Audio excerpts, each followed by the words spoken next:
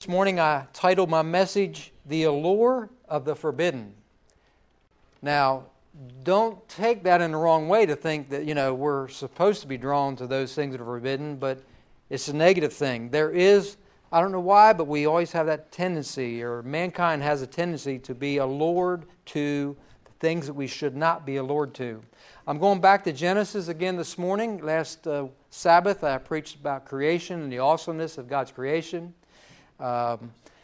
Genesis chapter 1. I thought I might do not an entire series through Genesis, but do some highlights through Genesis. Pick some of the good or the things that, I just feel that the Lord will show me what He wants me to preach from Genesis, because there's a lot of amazing examples of God's relationship with men and women in Genesis. So I might do a kind of a mini highlighted series through Genesis. This morning we're going to Genesis chapter 3, verses 1 through 19. Let's go ahead and we'll have read the scripture, then we'll have a prayer. Now the serpent was more cunning than any beast of the field which the Lord God had made. And he said to the woman, Has God indeed said, You shall not eat of every tree of the garden? And the woman said to the serpent, We may eat the fruit of the trees of the garden. But of the fruit of the tree which is in the midst of the garden, God has said, You shall not eat it, nor shall you touch it, lest you die. Then the serpent said to the woman, You will not surely die, for God knows that in the day that you eat of it, your eyes will be opened, and you will be like God, knowing good and evil. So when the woman saw that the tree was good for food, that it was pleasant to the eyes, and the tree desirable to make one wise, she took of its fruit and ate. She also gave to her husband with her, and he ate. Then the eyes of both of them were opened, and they knew that they were naked. And they sewed fig leaves together and made themselves coverings. And they heard the sound of the Lord God walking in the garden in the cool of the day. And Adam and his wife hid themselves from the presence of the Lord God among the trees of the garden. Then God called to Adam and said to him, Where are you? My friends, God knew where they were. You cannot hide from God. But God will sometimes ask the question to make us face the facts, to be honest, to give us an opportunity to confess our sins, right? So he said, I heard your voice in the garden, and I was afraid because I was naked and I hid myself. And he said, Who told you that you were naked? Have you eaten from the tree which I commanded you that you should not eat? Then the man said, The woman who you gave to be with me, she gave to me of the tree, and I ate. And the Lord God said to the woman, What is this that you have done? The woman said, The serpent deceived me, and I ate. My friends, we can see with the first man and woman that God created that they knew how to blame others, didn't they? And it has continued from generation to generation, hasn't it? When we got in trouble, what's the first thing we want to do? Is point the finger at someone else and blame them. So they played the blame game. Verse 14. So the Lord God said to the serpent, Because you have done this, you are accursed more than all cattle, and more than every beast of the field. On your belly you shall go, and you shall eat dust all the days of your life. And I will put enmity between you and the woman, and between your seed and her seed. He shall bruise your head, and you shall bruise his heel. To the woman he said, I will greatly multiply your sorrow and your conception. In pain you shall bring forth children. Your desire shall be for your husband, and he shall rule over you. Then to Adam he said, Because you have heeded the voice of your wife, and have eaten from the tree of which I commanded you, saying, You shall not eat of it, cursed is the ground for your sake. In toil you shall eat of it all the days of your life. Both thorns and thistles it shall bring forth for you. And you shall eat the herb of the field. In the sweat of your face you shall eat it. You shall eat bread till you return to the ground. For out of it you were taken, for dust you are, and to dust you shall return. May God add His blessings to the hearing and the reading of His holy word. Let us pray. Gracious Father, we thank you for your holy word. We thank you, Father, that your word reveals to us your relationship with mankind, reveals your creation. And Father, it just reveals also your grace and how you deal so kindly and gracious to us. Even whenever we disobey you, Father, we can still see your kindness. And Father, we thank you for your word. We pray, Father, that your Holy Spirit would be upon us today, Father, that you would open our hearts to receive what you have for us. Father, I pray that every word spoken would be for your glory and for your honor. Father, that it would just touch our ears and that we would receive it. In Jesus' name, amen. So I want to begin by making sure we properly identify the serpent. The serpent. It says that a serpent came to Eve and tempted her. Well, my friends, that serpent was none other than Satan. It was Satan, it was the devil disguised as a serpent. The Scriptures reveal that Satan has the ability to transform or disguise himself in order to deceive.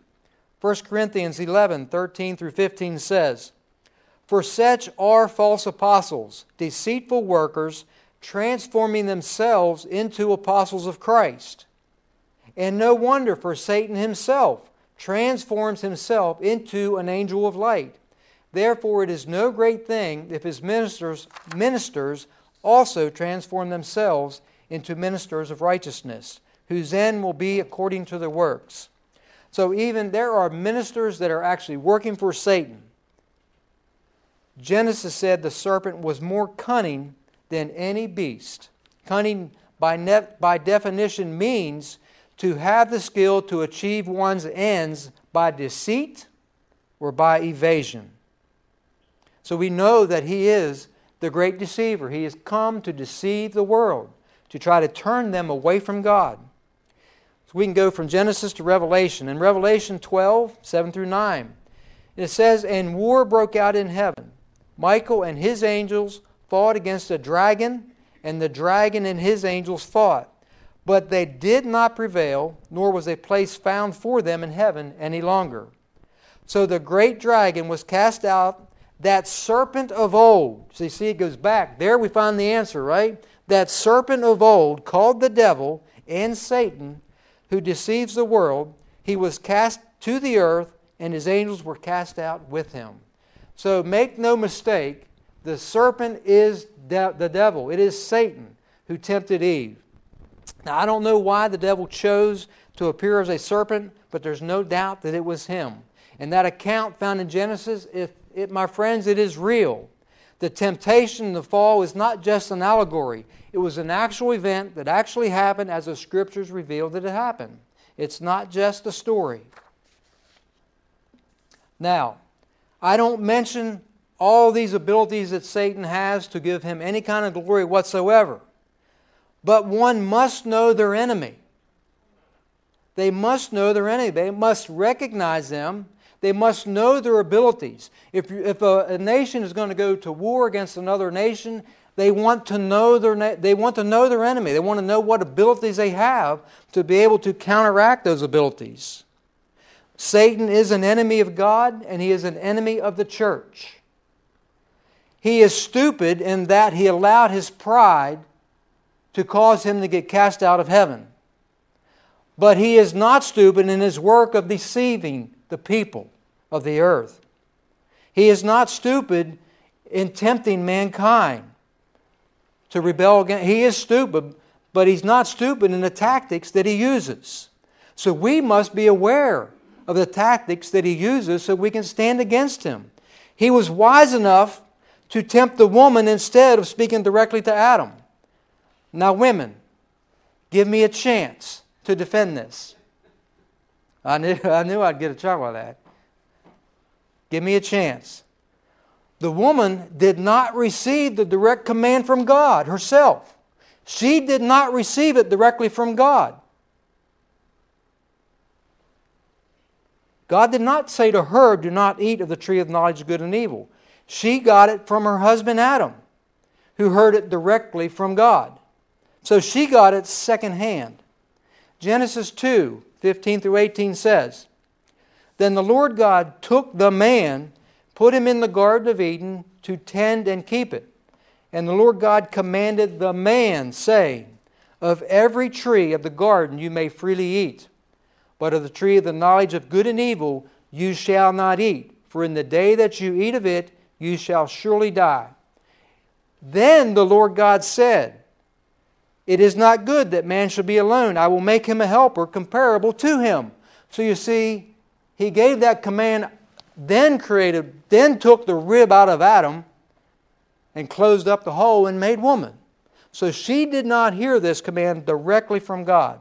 And then also in Eve's defense, there is the fact that up to this point, Eve had never heard a falsehood.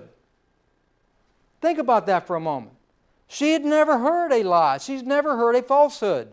She had only heard truth. She would not have had the experience to even recognize if someone or something was lying to her. So that's how she was easily misled. You know, children, when they are young, what did Adam say? Why did they hide? Because they found out they was naked, right? Before that, they would just wander through the garden, tend the garden, both naked, had no idea they was even naked because of their innocence. But after they ate, they knew. You know, take a child when they're very young. They'll go, it doesn't matter if there's even guests in the house, neighbors in the house, that young child will go running through the house naked. And just woohoo, this is fun because of the innocence. Right? I have one that I'm looking at because I know she liked to run through the house naked. She's sitting by her nan. But as they get older, they realize, they get the experience, they recognize evil. Maybe I shouldn't do that anymore. I'm 10 now. Maybe I shouldn't run through the house naked, right? Most people will believe that when someone tells them something, that it's true. Now, I'm not talking about politicians here. But we tend to believe, at least we want to believe, that when someone tells us something, that they're being honest with us. But though experience will teach us that there are some people that are most often not honest with us. If you've been around long enough, you probably know someone like that. You know, after working 40 years at the railroad, there was a few guys that we would describe them as, you know how how to know when so-and-so's lying? Their lips are moving. I mean, we had a couple guys that if their lips was moving, they most likely was telling you a lie. Eve did not have that experience. So maybe we could go a little bit easier on Eve, right? But there's another thing too. Eve got it secondhand, right? She got it secondhand. So, she got it from Adam. I'm going to jump ahead of myself a little bit here. By experience, so now you've got experience. By experience, most women know by now, thousands of years after Eve, that men do not always have the best communication skills, do we? Right? These women, most of you listen and know that, right? Men do not have the best communication skills. So you can almost imagine Adam, they're tending the garden, whether they're picking fruit, whatever, and Adam saying, hey, oh, by the way, Eve, see that tree over in the middle of the garden? Don't eat from it, don't touch it, or you're going to die. And just going back picking the fruit, right? Because we have not always been the best communicators.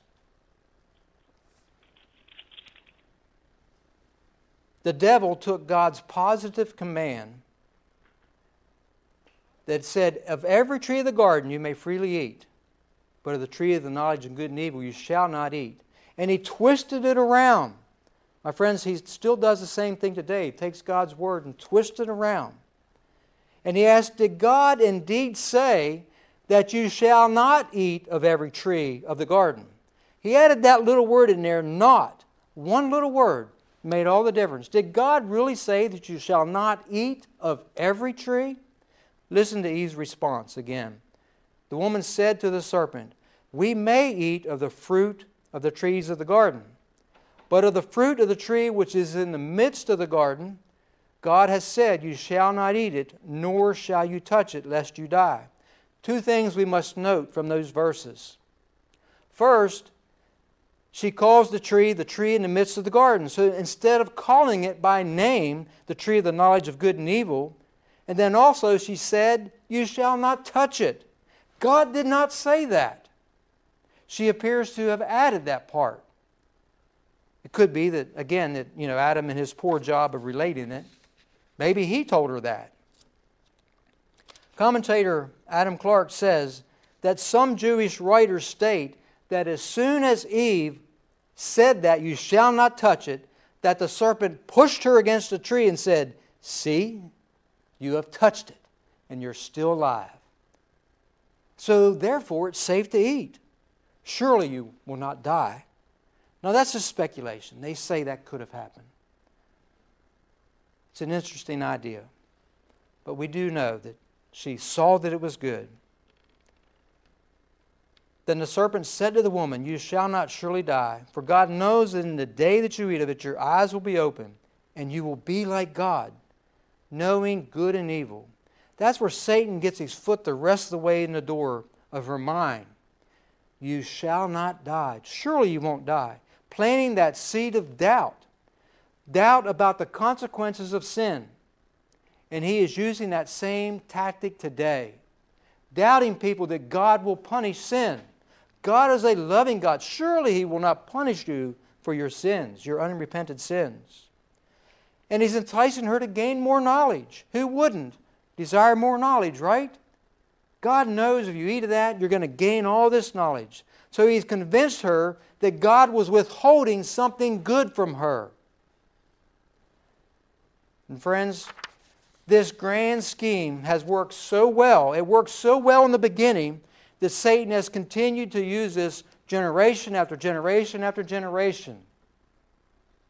What he did was he got Eve to take her eyes off the many things that God had given her and focus on that one thing, that forbidden thing that she couldn't have, the allure of the forbidden.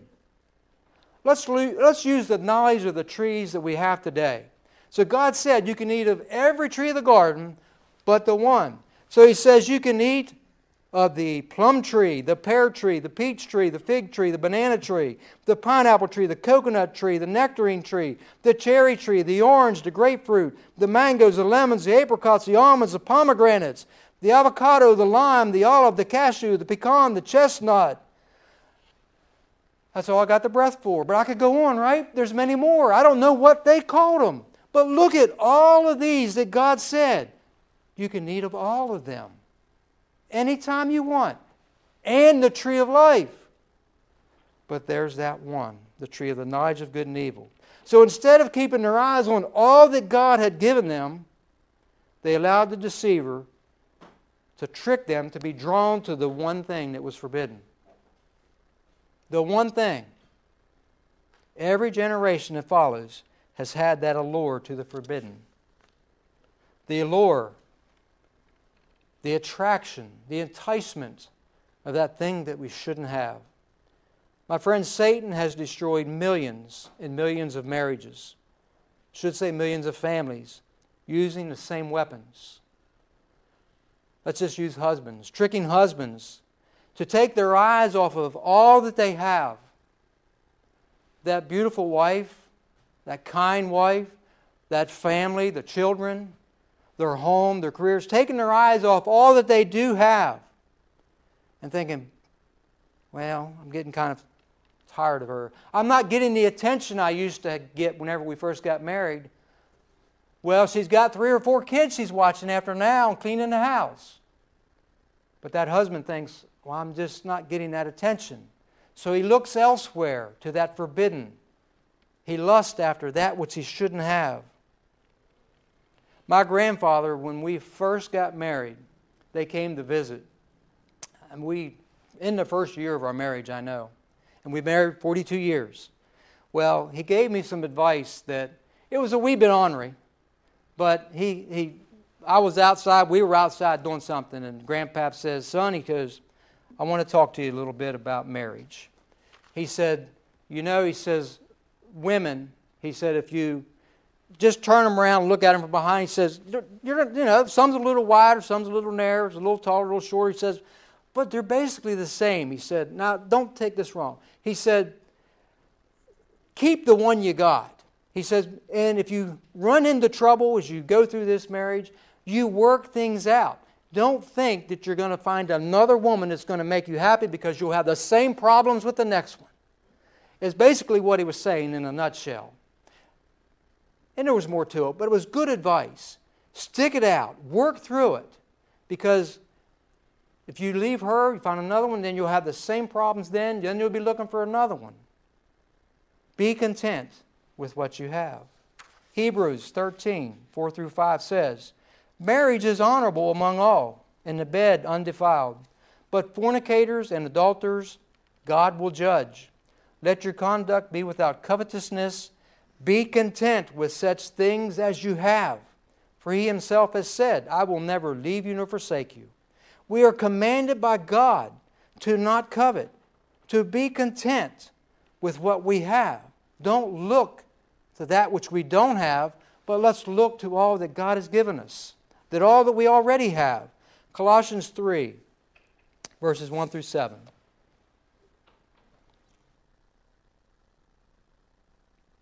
It says, if then you were raised with Christ, seek those things which are above, where Christ is, sitting at the right hand of God. Set your minds on things above, not on things of the earth. For you died, and your life is hidden with Christ in God. When Christ, who is our life, appears, then you also will appear with Him in glory. Therefore put to death your members which are on the earth: fornication, uncleanness, passion, evil desires, and covetousness, which is idolatry.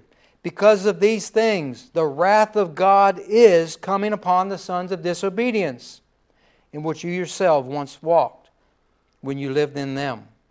God will judge. We must remember that. Eve allowed Satan to blind her eyes by the allure of the forbidden. He blinded her eyes to the consequences of rebelling against God. The devil does not want the world to know that there is consequences to sin. But there is. There's consequences to sin unless we repent and come to Jesus Christ.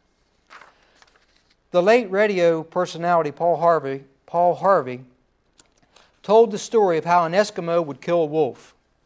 The account is a little bit grisly, but yet it offers fresh insight into the consuming, destructive nature of sin. He says first the Eskimo coats his knife blade with animal blood and allows it to freeze. Then he adds another layer of blood, allows it to freeze. Adds some more blood, allows it to freeze. Some more blood, and allows it to freeze, until the blade is completely concealed by the frozen blood. Then next he takes the knife blade out and plants it in the ground with the blade up. When the wolf follows his sensitive nose to the source of the scent and discovers the bait, he licks it, tastes the fresh frozen blood. He begins to lick faster and more vigorously, lapping the blade until the keen edge is bare. Feverishly now, harder and harder, the wolf licks the blade in the Arctic night. So great becomes his craving for blood that the wolf does not notice the razor-sharp sting of the naked blade on his own tongue. Nor does he recognize the instant in which the insatiable thirst is being satisfied by his own warm blood. His carnivorous appetite just craves more until the dawn finds him dead in the snow. It is a fearful thing that people can be consumed by their own lust. Only God's grace keeps us from the wolf's fate. There is consequences. There is penalty for sin. They, Adam and Eve, they may not have died immediately upon eating the fruit of the tree, but they surely began to die. The moment that they allowed sin to enter in, they allowed sickness and disease to enter into mankind. They began to die that day. But they also experienced other consequences to their sin. Before rebelling, they would walk with God. All right, I better back up. Before rebelling, they would walk with God in the garden. But now, again, they knew they were naked and they had to hide themselves because they were ashamed. They heard the sound of God and they hid. They hid themselves because of their nakedness, because they knew that they had disobeyed God, that they rebelled against Him. My friends, the greatest consequence is the separation from God. But there are other consequences also. Remember, to the woman he said, I will greatly multiply your sorrow in your conception. In pain you shall bring forth children. Your desire shall be for your husband, and he shall rule over you. Then to Adam he said, because you have heeded the voice of your wife, and have eaten of the tree which I commanded you, saying, you shall not eat it. Cursed is the ground for your sake. In toil you shall eat of it all the days of your life. Both thorns and thistles it shall bring forth for you, and you shall eat the herb of the field. In the sweat of your face you shall eat bread till you return to the ground. For out of it you were taken, for dust you are, and to dust you shall return. Think of those consequences. Not only were they going to die, but the woman would be in great pain giving childbirth. And then there's Adam, tending the garden. He went from tender to toiler. I don't know what tending meant when there was no weeds, but it was not by the sweat of his brow. He leisurely ate of the fruit of the garden. He enjoyed tending the garden, whatever that looked like. I don't know what it looks like because all we have is thorns and thistles and weeds. Thanks to him.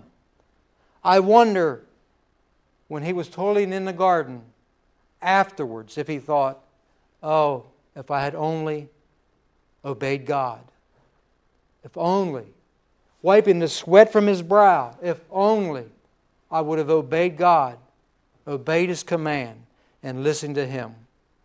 If only. I wonder how many if onlys he spoke during the rest of his life. But you know, God's grace is also evident in this account, in His dealing with Adam and Eve. Yes, she may have had pain, but she was still blessed to have children. Still blessed to have a large family and be the mother of creation, from which all have come from. He was still blessed to be able to have a garden and supply food for his family. So the entire account still reveals God's mercy and His grace. It reveals God's goodness and that He give man the freedom to choose. The freedom to choose. Because if God did not place that tree in the garden, then it would have been forced obedience. And that's, my friends, is not love. That's like someone kidnapping a woman and saying, I'm going to force you to love me. My friends, it don't work that way. Love has to be free. John 14:5 says, if you love me, keep my commandments. If we love Him, we will do what He says we should do, and we won't do what He says we ought not do. Mankind, as in Adam, will all die. But praise the Lord that God sees us now through Christ Jesus whenever we repent of our sins and believe in His Son. Praise the Lord that God allowed Christ to suffer upon that cross in our place, that we can become the righteousness of Christ. 2 Corinthians 5:16-18 says, therefore, from now on, we regard no one according to the flesh. Even though we have known Christ according to the flesh, yet now we know Him thus no longer. Therefore, if anyone is in Christ, he is a new creation. Old things have passed away. Behold, all things have become new. Now all things are of God, who has reconciled us to Himself through Christ Jesus, or Jesus Christ, and has given us the ministry of reconciliation. My friends, I truly believe that God will not withhold anything good from us. I believe that. And as you know, thinking back to Adam and Eve, if they would have just been patient and just obeyed God and not ate of the tree of the knowledge, God would have revealed all the good that they would have asked for. God would have given them the knowledge of everything good as they walked in the garden. And I believe that because the Scriptures reveal that God will give good to those who are upright. You do not have that one on the screen, this one on the screen. Psalms 84, 10-12. For a day in your courts is better than 1,000. The song says, a day in your courts is better than 1,000 elsewhere. I would rather be a doorkeeper in the house of my God than dwell in the tents of the wickedness. For the Lord God is a sun and shield. The Lord will give grace and glory. No good thing will He withhold from those who walk uprightly. Friends, receive that. No good thing will God withhold from those who walk uprightly. O Lord of hosts, blessed is the man who trusts in you. My friends, if they would have just trusted, God would have given them, He had given them everything good and wanted them to not have the evil, the knowledge of the evil. But friends, God wants to give you good, but He also wants you to walk uprightly. And we can only walk uprightly by His righteousness in us. By the power of His Holy Spirit in us, we can be made righteous and holy before Him because He sees us through Jesus Christ. Amen?